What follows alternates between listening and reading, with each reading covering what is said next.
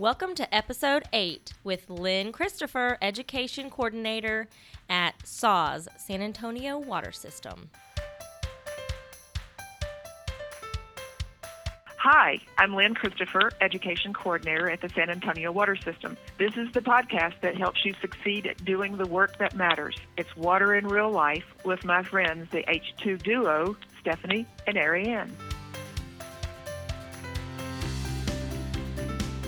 We're dedicated to sharing stories that demonstrate how communication and collaboration move things forward.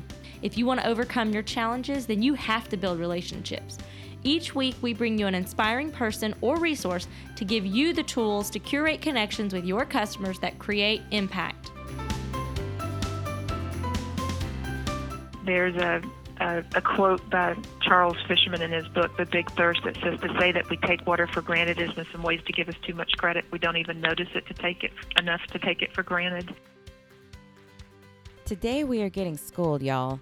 Lynn Christopher tells us about some of SAW's incredible education programs and what makes them so impactful during our anecdotal evidence-filled interview. She also explains how investing in the teachers in your community positively affects their impact on a community's children, and how investing in effective education programs creates water-literate citizens that create a water-centered culture in your city. So without further ado, let's get to the show. Lynn Christopher has been a youth educator in the San Antonio Water System's Communications Department for 10 years. Ms. Christopher coordinates school education programs for the company to include Impact, the SAWS award-winning high school service learning program.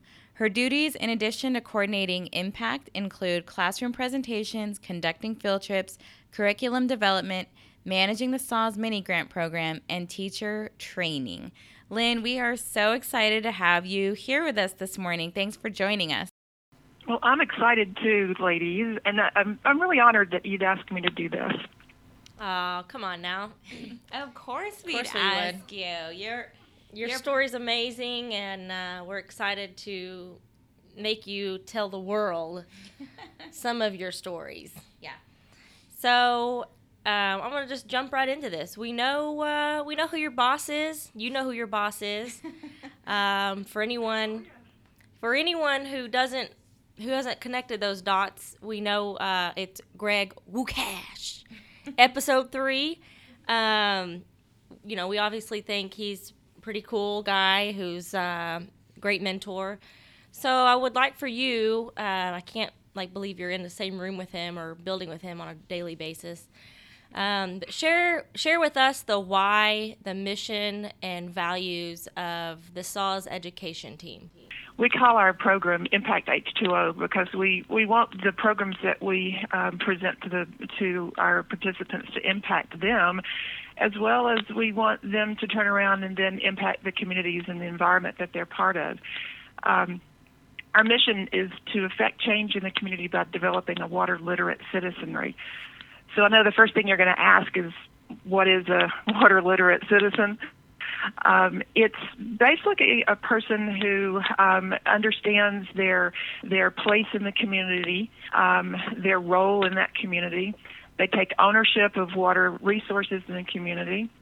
They understand the necessity of water, of health and growth of the community, and they proactively engage in opportunities to increase their awareness and knowledge and skills in the community, and also to affect change in the community. We call those our core values, our core characteristics. Sort of think about your physical characteristics being your eye color or your hair color.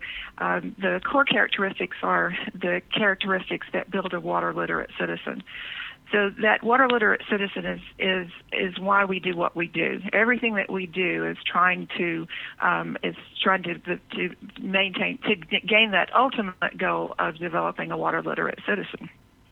So I know all of that seems you guys operate in that capacity on a daily basis. I know, but for me and Ariane, the whole idea of really distinctly defining that why and those mission and their values was such a life changer for us.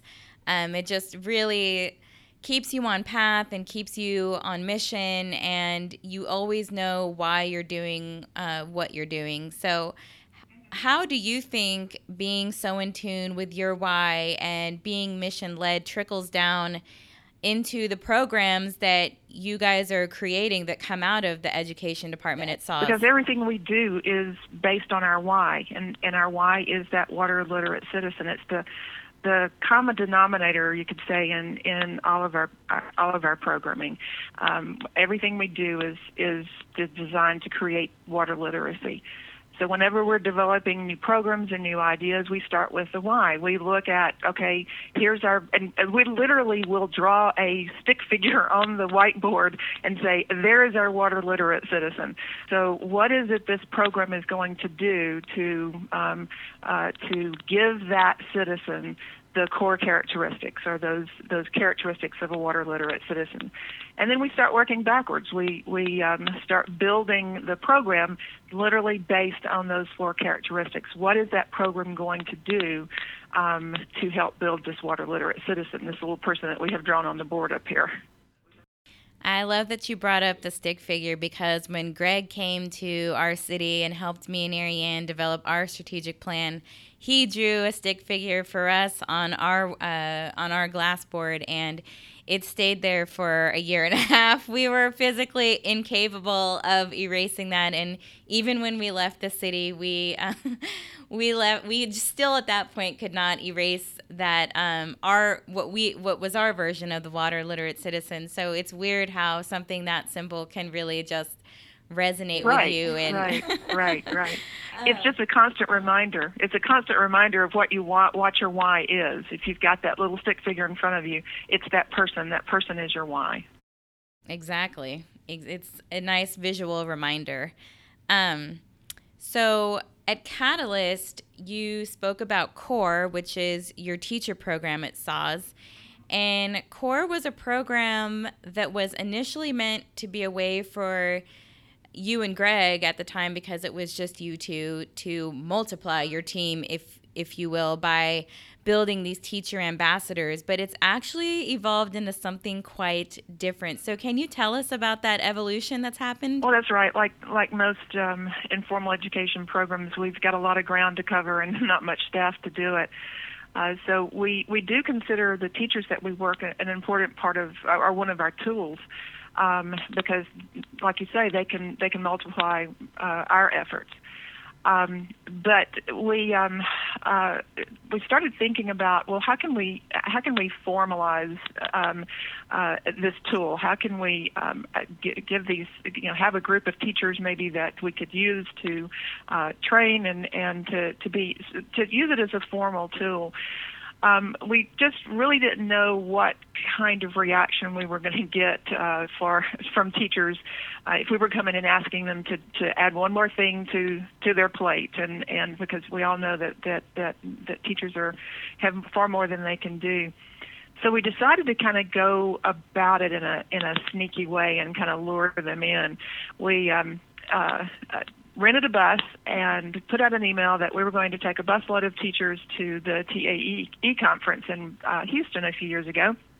And we were going to pay for their registration, and we were pay for the bus. And as you can imagine, we got quite a response, and we ended up filling that bus, and off we went to Houston with these teachers. We had all grade levels, elementary, high school, middle school. And we had 3 hours on the bus together doing travel games. You wouldn't believe what we did with a roll of toilet paper, having toilet paper tosses, and wrapping people, mummy contest wrapping contest, but all that was strategic, because by the time I got them to Houston, we were already bonded as a group. And the only thing that they owed us was to attend a meeting that we had in the hotel after the conference one night. It was sort of our timeshare speech. They had no idea at that point why we were doing what we had done by taking them to Houston. We brought them into the room, and we began to pitch this idea. At that point, it was sort of a vague idea. We didn't really know what we were doing. and all they had to do was sit and listen to it. They didn't have to commit or anything. But we got some comments back from them, and a few weeks later, we invited that same group to come to dinner, and we had about half of them show up, and we presented the idea of CORE, which is, in this case, CORE represents community ownership, responsibility, education, engagement again, but it's community creating connecting points to SAWS and to one another among the teachers, ownership, developing a motivated, self-driven group of water literate leaders, responsibility, they share expertise and resources and ideas and strategies with one another. And they, in engagement and education, they are multiplying water literacy and environmental awareness across their region. So we pitched this idea to them, and we had several that decided they were going to stick it out with us, and that was the beginning of what CORE is today. But as plans often do, we had a plan, but it very quickly became aware that this group was going to kind of take us down a different path. One of the very first meetings that we had, we asked the teachers to list what they to make a list of community leaders, to just write down who they considered community leaders. And as teachers would, they did a really good job. They had this long list up on the whiteboard of everyone that they considered leaders in the community. They only left out one. They left out teachers. They had not included teachers as in that list of community leaders. Wow. And that was a little bit eye-opening for us. And we began to realize that teachers get a lot of professional development, but it's mostly based on their students. They get content-based professional development, classroom management. They get a lot of professional development, but not that kind of thing that pours into them, that is focused on them personally. So we began to let CORE kind of evolve on its own and kind of grow organically, and that's what it's kind of moved into now. It is we meet once a month, and the programs are designed to pour into these teachers, and we like to say to fill their buckets back up, because you know that they're pouring out of their buckets all the time, and if they don't have a way to fill their buckets back up, that well is going to go dry eventually, and that's the reason teacher burnout is so rampant. We tell them from the very beginning that the program is not about their kids, that CORE is not about their kids. And that's really, really hard for them to understand and to wrap their heads around. It's about them, and everything that we're going to do over the course of the year is about them. But you and I know that ultimately that benefits their kids, because if they are healthy and their buckets are full, then their kids are going to be getting much better experience and much better education from those kids. We know we've hit on something, though, because every month we're kind of surprised because we meet on a Thursday night. Now, granted, we provide a meal for them, but we're surprised every single month that these teachers will be teaching all day long, and then they will come to SAWS for a meeting on Thursday night.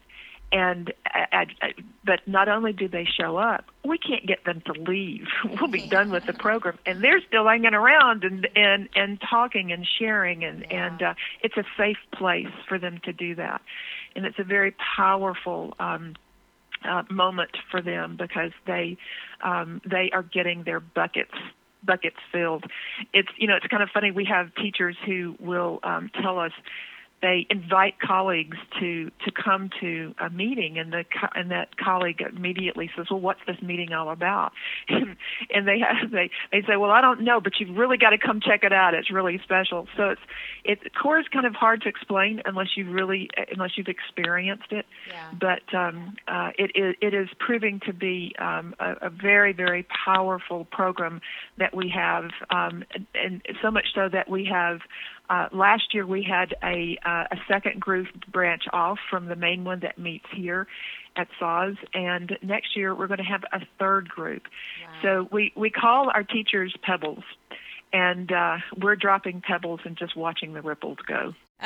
Yes, I'm so glad. I love all the water metaphors, like the buckets and the pouring into, and all of those analogies. Of course, you're SAWS. We're in the water biz. We have to use those, but can you give us just one example of something that you do in CORE that can really demonstrate that idea of pouring back into those educators?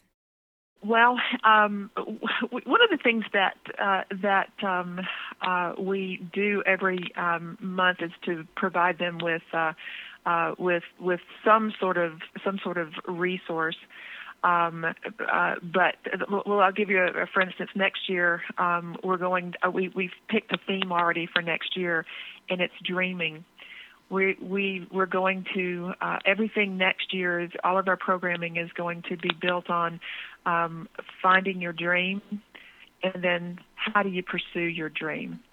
And as young children, most of us know how to dream and know how to dream big. But unfortunately, as we grow older, I think that we lose that a lot. Definitely. And so one of the things that we're those dreams are there, but I think that quite often they get covered up with all the stuff of life. Mm-hmm. And so what we're working on for next year is helping these teachers find their dreams and how to and then maybe start pursuing them a little bit. Wow, I can't wait to hear the stories that come out of that one. Yeah. And speaking of stories and teachers, you and Greg shared with us a story that had all of us in tears.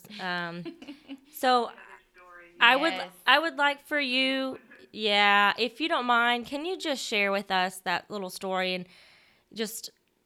So powerful. It's so powerful, and just share us that story again. It was amazing. Well, Heather was invited by another teacher to come to our first meeting last year, our little open house that we do at the beginning of each year, and she came rather reluctantly. She had her arm twisted to come, and she came and enjoyed the meal, and then sat through the presentation, and Greg was talking, as he does so passionately, about finding your passion, and she was just, well, this is kind of weird, but okay, I'm going to listen, and I got the meal, and then I'm going to go, but then when he started talking about the P3 presentations, she definitely said, "I'm out of here." The only thing that kept her from leaving at that point was it was pouring down rain.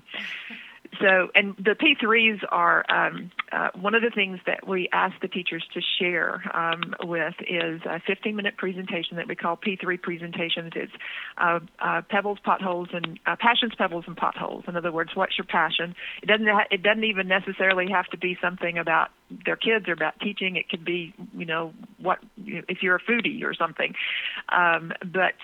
So what is your passion? What are the potholes? What are the things that are keeping you from pursuing your passion? And then the pebbles. What are the pebbles that you're dropping to try to send out the ripples to others from your passion? And once he started talking about, okay, I've got to do a presentation now, Heather was, I'm out of here. This is not for me. But it was raining, and she decided that she'd just wait and see if the rain would let up. And so she stayed through the rest of the evening, but left, not ever planning to come back. But it wouldn't leave her alone. She kept thinking about finding your passion. Because, see, she had lost her passion. Her passion from a small child had always been to teach science. She told us that like when other kids were getting toys at Christmas, she was getting office supplies to play school with, and so she'd always dreamed of being a science teacher. And she was currently in a position a teaching position that did not allow her to do that, and she felt suppressed, and she felt confined and just depressed. And she decided that maybe there was something to this core, this finding your passions. And she decided that her passion for last year was going to be finding her passion again. And as she began to think about it, she realized that it was going to take for her what was going to be a pretty big step of faith, a leap of faith actually, and that is to quit her job. Now, granted, we do not recommend that people quit their jobs, but for her, that was what she needed to do. So she gave notice, and by Christmas break of this past school year, she had quit her job without a backup plan, without a plan B. She had just quit, knowing that she was going to have to do that in order to find her passion again. Well, the interesting thing is that within weeks of doing that, she was in touch with Girls Inc. If you are familiar with that organization, she was, I can't remember now exactly how, but she had an opportunity to talk to someone from Girls Inc. And she just said, by the way, are you hiring? And they said, well, as a matter of fact, we are. And to make a long story short, actually it wasn't even a long story, she's now the STEM coordinator for the local Girls Inc. And not only did she find her passion, but she is living it out daily. All from the result of coming to that meeting and hearing someone talk about finding your passion. Yeah, that's amazing. And we're actually, she's on our list of podcast guests one day. Yeah. Because I want to hear from the horse's mouth, I just love the idea that you put everyone in a room and kind of force them to really think about that, because a lot of times we get stuck in our day-to-day and we forget what our passions are. And I have my own similar story of when I was working for the first city I started with, and I left to go to another city, and one of my friends got hired on, and he'd only been there for less than a year. And he called me one day and said, I feel terrible because you helped get me this job, but I just got offered my dream job to go be a science teacher at the high school he actually went to. And, I told him, if that's your dream job, of course, do it. Don't feel bad at all. But then and I don't even know if he does it. So Rick Garnett, if you ever listen to this, you're rocked my world, because you basically started Rogue Water. Yeah, because whenever I hung up the phone, I was like, well, what's my dream job? What do I want to do? I mean, what would make me just stop everything and completely redirect my life to do something that I loved? And so I panicked. I had this quarter life crisis and was questioning everything and didn't know what I was doing and what am I going to do and what do I really love? And so that's an incredibly powerful moment to have somebody kind of reflect back to you that you have no idea what that passion or what that dream looks like anymore. And so I think that's incredibly powerful that, a water system is doing that for the teachers in their community. And that you guys just add so much value to the San Antonio community. And that's why we always try and promote everything that you guys are doing, including, of course, your high school education program, which is Impact. And I remember the first time you presented this to me in Ariane, I was literally fighting back tears because it was the coolest thing I'd ever heard of in my life. And so can you give us just a little history about that program and just like kind of quickly take us through from Flow to Confluence and everything in between? Well, the Impact Team program is our high school program. It is a student-driven, project-based service learning program. The kids, it's been around for about 20 years. It's a very strong program that has evolved over the years. It's been called different things. It was SWAC at one time and SWAT at one time, Student Water Action Team. If you haven't figured out, we love our acronyms and our analogies around here. But it's called Impact Teams now. The program is basically the students that are involved design and facilitate a water-based project during the course of the school year. They always have a theme of some sort. Like next year is going to be conservation, so all the projects will be conservation based. We start off the year. You mentioned Flow. We start off the year with a summit that is sort of a pep rally, but it's where we issue a challenge for them. We bring all the teams at this point. We do it in October, and at this point, the teachers that are going to be involved in the program have their teams together. It could be, a teacher could use it in their environmental science class. It could be an after-school ecology club. Different schools organize different ways.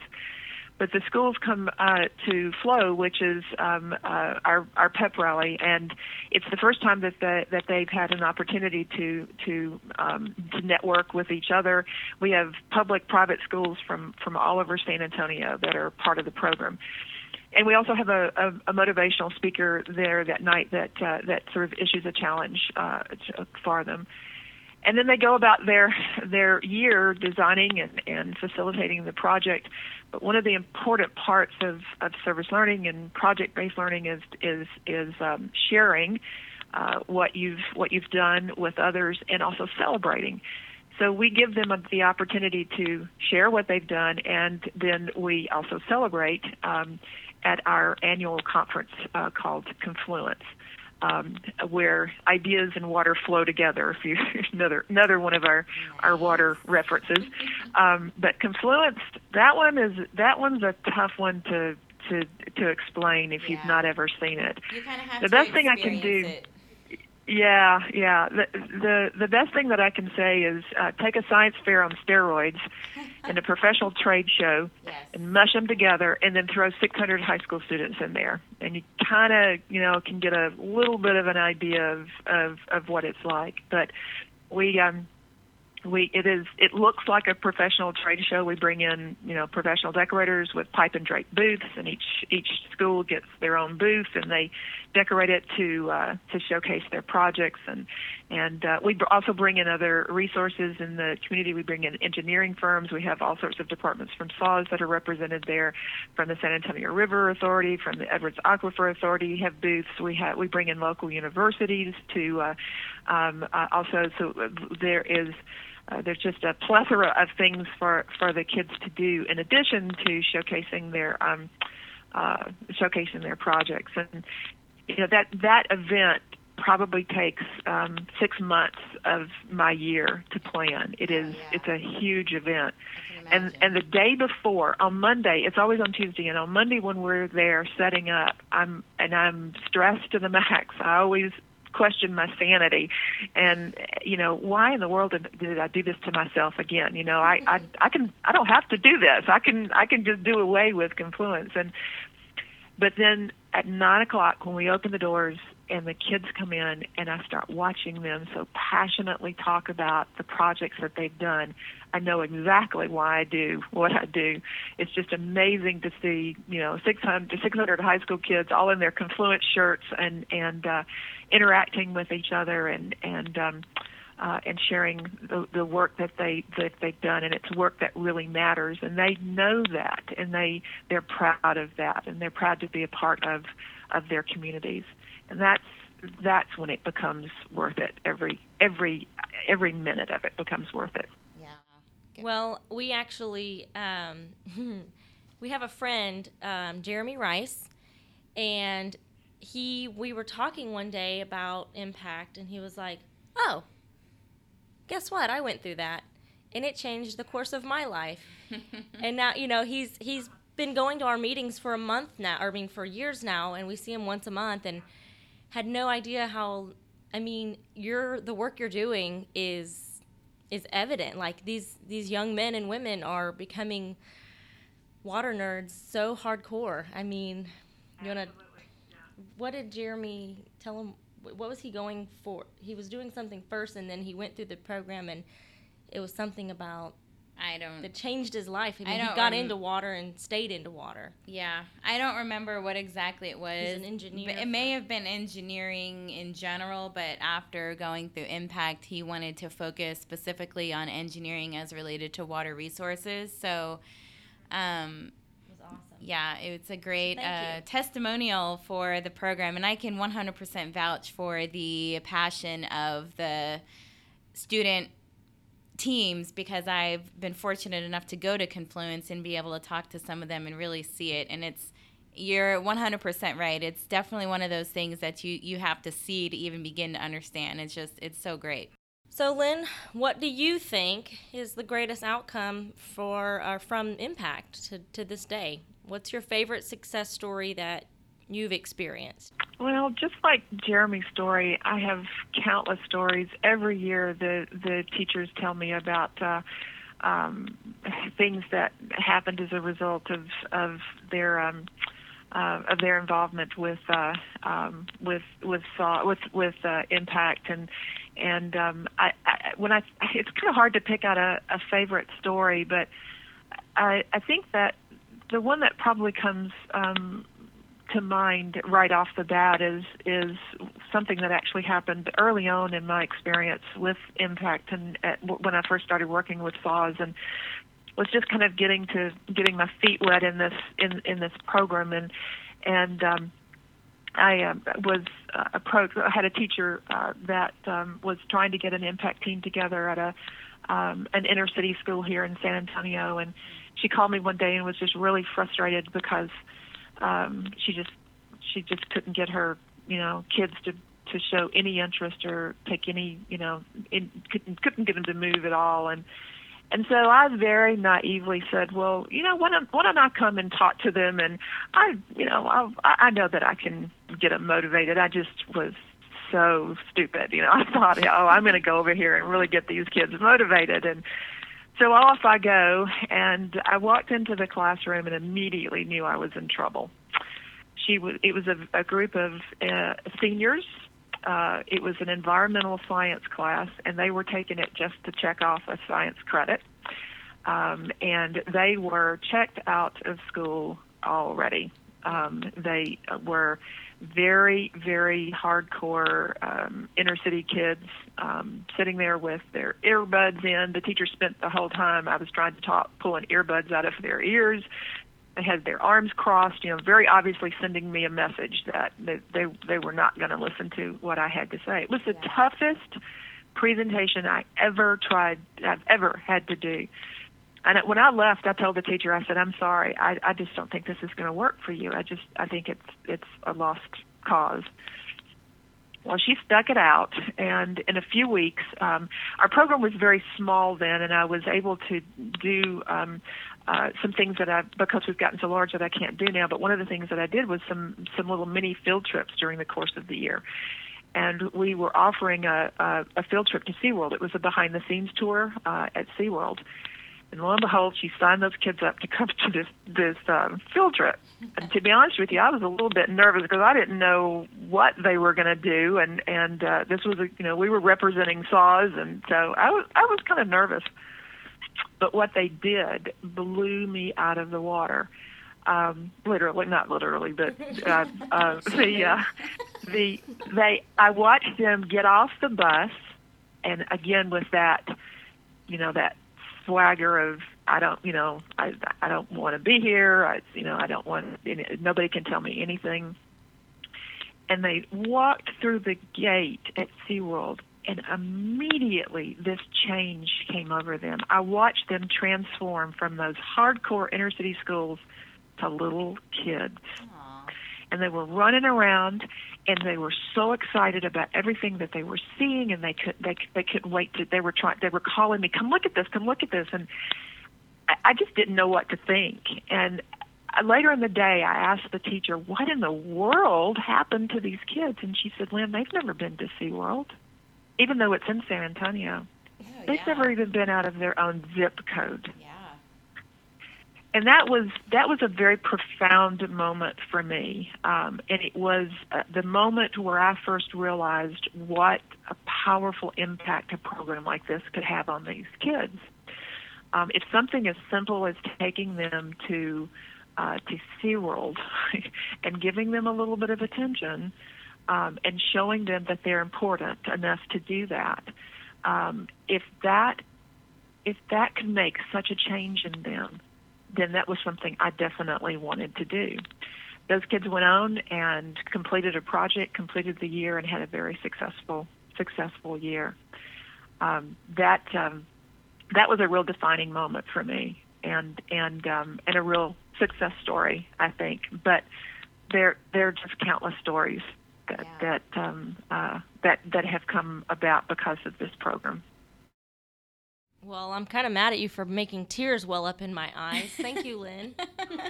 It's like standard protocol for me. If I'm talking to Lynn or Greg, I know at some point I'm gonna tear up.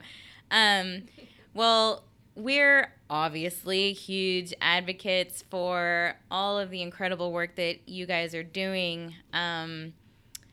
But so as educators and communicators, we get really excited about these kinds of things, but that's oftentimes difficult to communicate to people who aren't educators or communicators. So let's say someone is listening and is totally inspired by your story, and they go to their director, and their director asks how they can justify investing, because it's not cheap to put on impact. So and the director asks them, how do you justify us investing that money towards the youth of our community with a program like Impact that they don't see a direct connection to ratepayers? What could you tell an educator to bring to the table when discussing this with their director? Well, SAWS believes that having citizens that understand where their water comes from, how it gets to you, what happens to it after you've used it, and it goes. We flush it and it goes away. They understand the value in having citizens that understand their water issues in the community. Because if you are a citizen in a community and asked to make a decision about something like even if we have to raise the water rates, understanding that is going to make you a better decision maker. And SAWS understands that reality, and as a result, is willing to put the funding toward programs that seek to create those water literate citizens. San Antonio really has a water culture here, especially with water conservation. You wouldn't believe the number of people who call and narc on their neighbors for watering on the wrong day. But that's real indicative of the education and the behavior change that's happened over the last 25 years or so. We even early on in water conservation programs here, we would go out to schools, and the key message was to kids, all right, when you're brushing your teeth, turn off the water when you're washing your hands, turn off the water when you're soaping up, but now we can't even get that out of our mouths before they're telling us that. It's a very, we live in a culture here that is very aware of water conservation, and a lot of that is due to the education efforts that have taken place over the last 20 years. So SAWS understands the value of that, and as a result is willing to invest in it. Yeah, absolutely. And SAWS, because they are in San Antonio, and that water conservation and water forward thinking mindset is ingrained in the culture of San Antonio because of, going back to that pesky salamander or whatever that was that got everybody kind of, oh, we gotta focus on this conservation effort. But I feel like The blind salamander, yeah. any city is capable of creating that culture within their community, and it just comes back to the education and communication component of it. And you guys are essentially instructing and teaching and ingraining in the next generation of ratepayers the value of water. And it all comes down to getting them while they're young before they get out there in the real world and start to create a different mindset. But so outside of the anecdotal evidence of just all of the stories that we can tell about the impacts of your various education programs, how do you as an education team measure the impact and successes of your various education programs? No, that's a tough one. Measuring education outcomes and behavior change, and especially in an informal setting is sort of challenging. We do end of year surveys for our teachers, and we ask to ask them to show if there's an increase in their students' awareness and water related issues, and if there's an increase in the likelihood that they'll share what they know with others. But the best evaluation tool that we found is qualitative analysis of stories that we hear.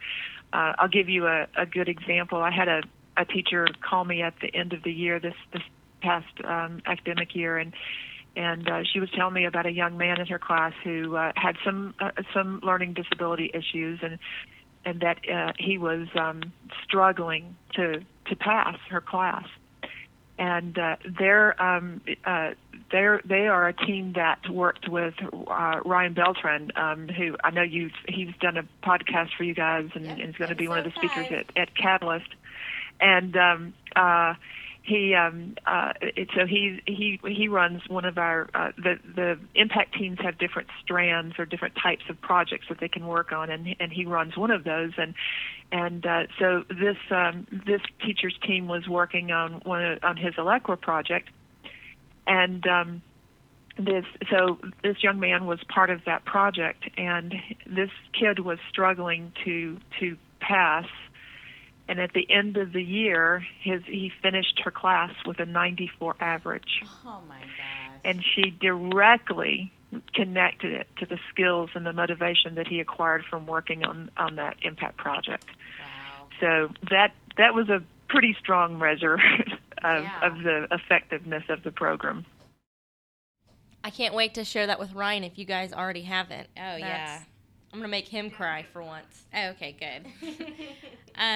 So I also really love that you guys practice what you preach, and I'm speaking about something that you have recently started at SAWS, and that's the Rain to Drain is something that you offer to your residents, but now as part of onboarding for new SAWS employees, they're taking this Rain to Drain tour as well. So can you speak on how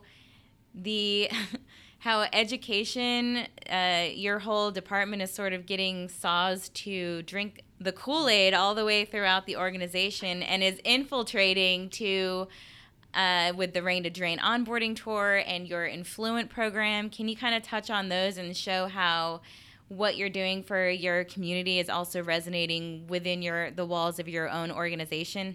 Sure. A few years ago, we started doing an all-day field trip called the Rain to Drain Experience for our citizens. We put them on a bus, we feed them breakfast and lunch, and we spend the day following water literally from rain to drain. We go out and see a recharge feature, an Edwards Aquifer recharge feature. We go to a pump station.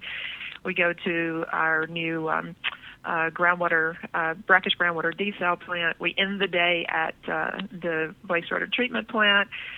So we literally follow water from rain to drain.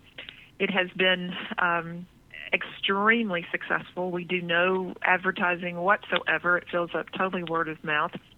to the point where our upper management began to hear about this SAWS Rain to Drain trip from other people. When you've got other people telling your story, you know you've done your job, and that's exactly what had started happening. Well, we began to get questions from employees at SAWS and managers. Well, can employees go on this trip? And we after thinking about it, we thought, you know what, those are probably the most important people that we need to have on this trip. We have 1,600 people that work for SAWS. And what happens, and this is true of everywhere, but we tend to come in and you've got your own little piece of the pie that you're working on, and you don't ever see the whole pie. And that's what happens with most people here at SAWS. They don't really have a global picture of what the company does. And so this past year we started offering a Rain to Drain for our new employees. So as a new employee comes on quarterly, we do a Rain to Drain experience, just like the public gets for new employees.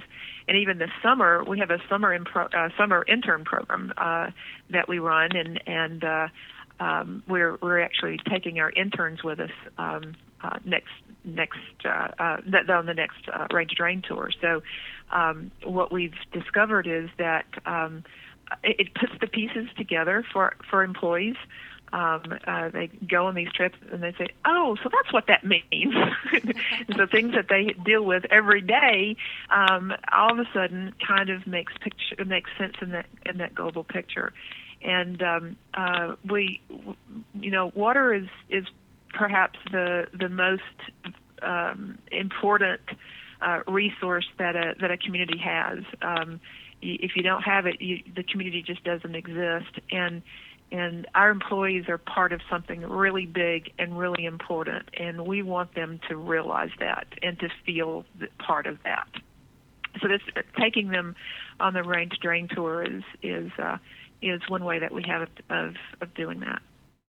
Well, man, you nailed it right on the head in terms of our time. This is awesome. I want to move to San Antonio. I'm ready to pack up my kids. I'm hoping that you guys will be around for another 20 or so years because I need my kids to go through Impact. I'm going to go ahead and write that in y'all's next contract. I need my kids to go to Impact, and I need you guys to hire my kids on because I want to live vicariously through them, being an intern, or maybe you can just hire me as an intern. I don't know. But one day I'll get my Rain to Drain tour. One day. So I'm going to do... I'm holding your spot. Yes. I'm going to do a water wrap-up, kind of you can just give me a couple words or whatever you feel.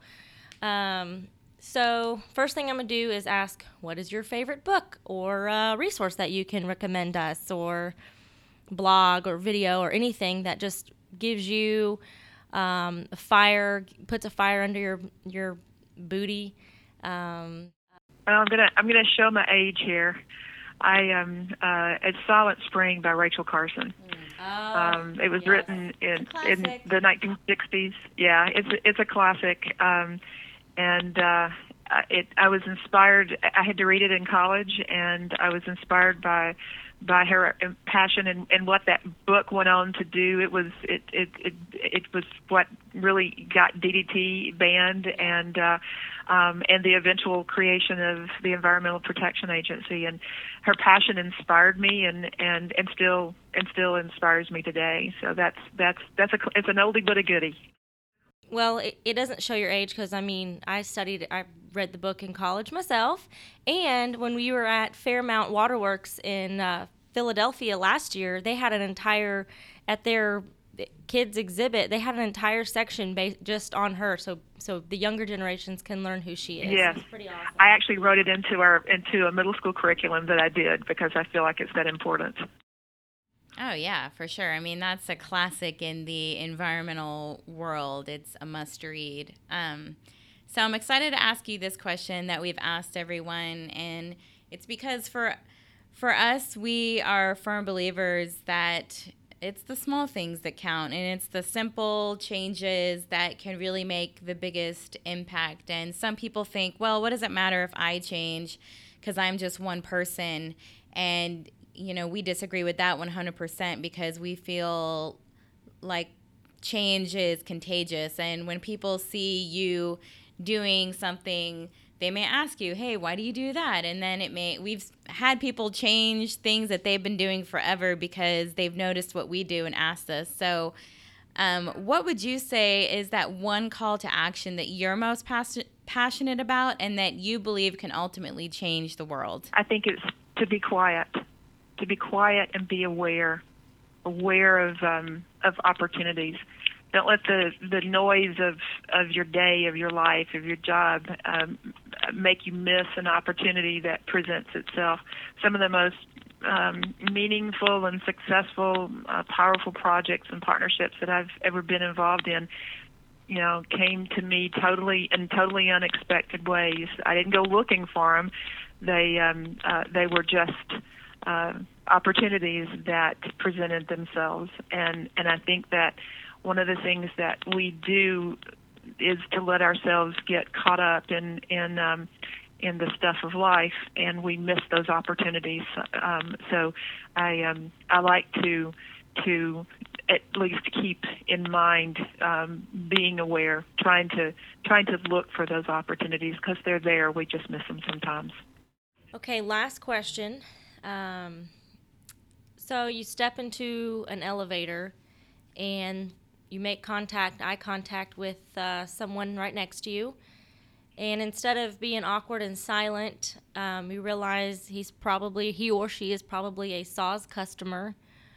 You have that small amount of time with one Saws customer. What is your elevator pitch? For water. I think it is to appreciate the value of water. There's a quote by Charles Fisherman in his book, The Big Thirst, that says to say that we take water for granted is in some ways to give us too much credit. We don't even notice it to take it enough to take it for granted. Yep. And I think that it is my message to anyone would be notice it, be aware of it, value it. Awesome. That's great. That was, they could have gone up one floor and you would have gotten all that out. That's incredible. Great elevator pitch. So we're so excited that you took the time to speak with us today, and we're so excited that you were one of the Catalyst speakers. I know that you rocked their world, and we want to bring you on in the future because you have your own water story that's incredible that we got to hear when we attended Flow. Gosh, I think that's been 2 years ago now. And so we definitely want to bring you back on to have that chat with you. But we greatly appreciate you giving us insight into the programs and the great work that you guys are doing at Saws. And we look forward to continuing to partner with you guys for as long as we can. Yes, can't wait. Thank you. I really enjoyed it. Thank you for checking out episode 8. You can find the show notes at theh2duo.com/water in real life, where we have all the resources mentioned in this episode and more. We are passionate about being a resource for the industry, and we can only do that with your help. Show us some love by simply subscribing to the podcast on iTunes. Be sure to rate and review us while you're there so that we can get the only duo-run show about water a little shelf space on that iTunes homepage. You can also find us on Twitter and Instagram at @the_H2duo. We'd love to hear from you. The Catalyst Mastermind Summit in San Antonio was incredible. If you were unable to get in before it sold out, remember that you can check out all the interviews with our speakers during the month of June. Just visit the website, the h2duo.com website, and catch up. As Sir George Hawkins said, yes, that's right, I said it, sir, I queened myself and knighted him.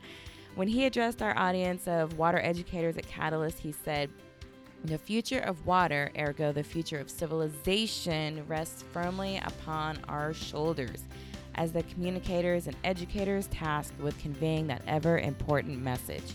We hope you learned something new, got a little inspired, and most importantly, took action on something today that will move you one step closer to your goal. Until next time, remember what one of our favorite quotes says: "Those who tell the stories rule the world."